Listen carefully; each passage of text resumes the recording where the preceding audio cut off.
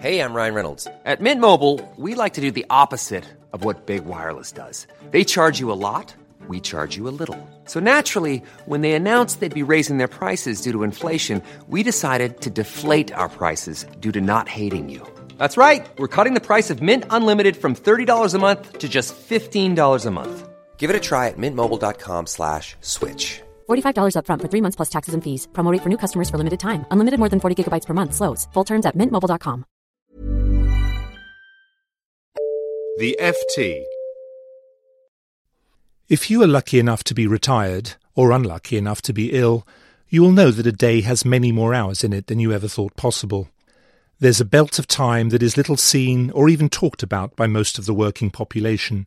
It stretches from 10 a.m. to 3 p.m, when city streets are full of strangeness and coincidence. "I've just found a parrot," said my cousin on the phone earlier this week on his visit from foreign parts, "and a man just asked me to marry him." "That's normal for the middle of a London day," I said. "Relax and go home.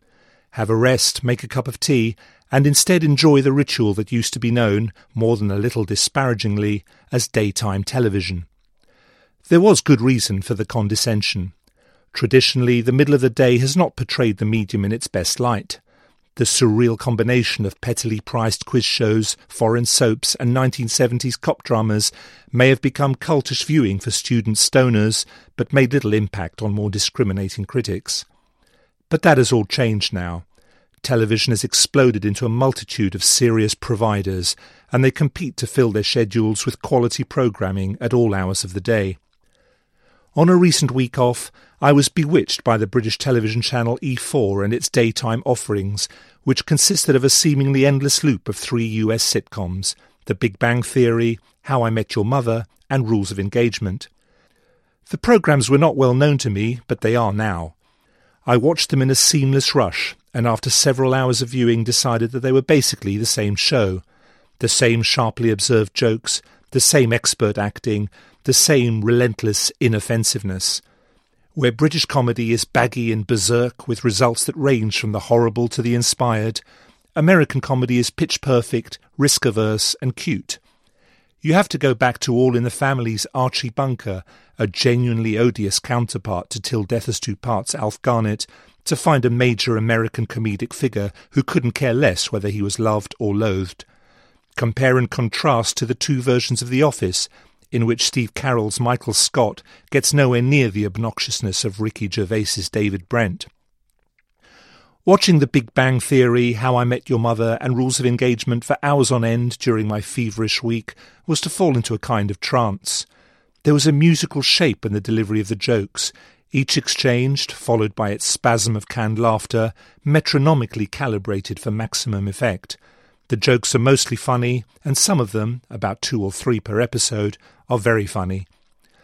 There's almost always a moment of slapstick, and almost always a high-culture reference that will be understood by a small minority of viewers.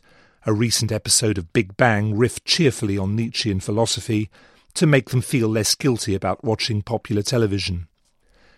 The US sitcom is democracy in action, catering for all tastes, inclusive of all creeds and colours, and never more than 5 seconds away from a warm moment. None of these sitcoms is pioneering in the way that Seinfeld or Curb Your Enthusiasm played with the very form of television comedy. They represent the mainstream of situation comedy. The situation never fails to feel contrived. The comedy never fails to exploit its improbabilities with a deft touch. Arguments are played out for effect. Friendships are threatened and repaired in the space of minutes. And yet they should not be dismissed as superficial. The best sitcoms, however trivial they may seem, often hint at broader truths about the societies from which they come.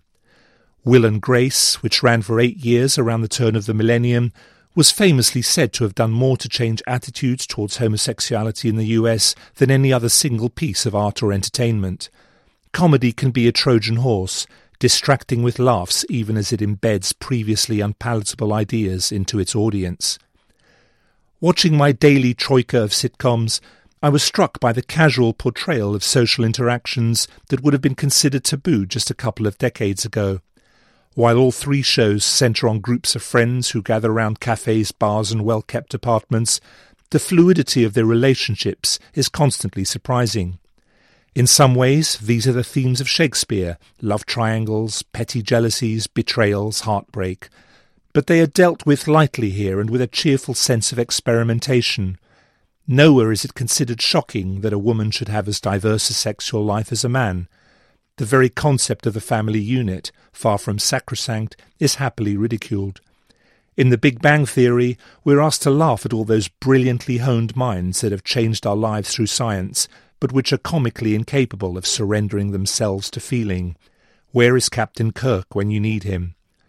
A visiting alien, or the supreme leader of Iran for that matter, could do much worse than join me on the sofa for an hour or two each day to understand the dynamics, mired in complication but ever hopeful of satisfying resolution, of American society. To find the comedy in any given situation is among the noblest of human attributes and is only to be encouraged. For more downloads, go to ft.com/podcasts. Join Capital Group CEO Mike Gitlin for a new edition of the Capital Ideas Podcast. In unscripted conversations with investment professionals, you'll hear real stories about successes and lessons learned, informed by decades of investment experience. It's your look inside one of the world's largest asset managers. New episodes are available monthly. Subscribe wherever you get your podcasts.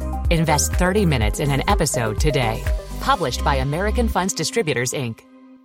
Hi, I'm Daniel, founder of Pretty Litter. Did you know cats tend to hide symptoms of sickness and pain? I learned this the hard way after losing my cat, Gingy. So I created Pretty Litter, a health monitoring litter that helps detect early signs of illness by changing colors, saving you money and potentially your cat's life. Pretty Litter is veterinarian developed, and it's the easiest way to keep tabs on your fur baby's health right at home. Go to prettylitter.com and use code ACAST for 20% off your first order and a free cat toy. Terms and conditions apply. See site for details.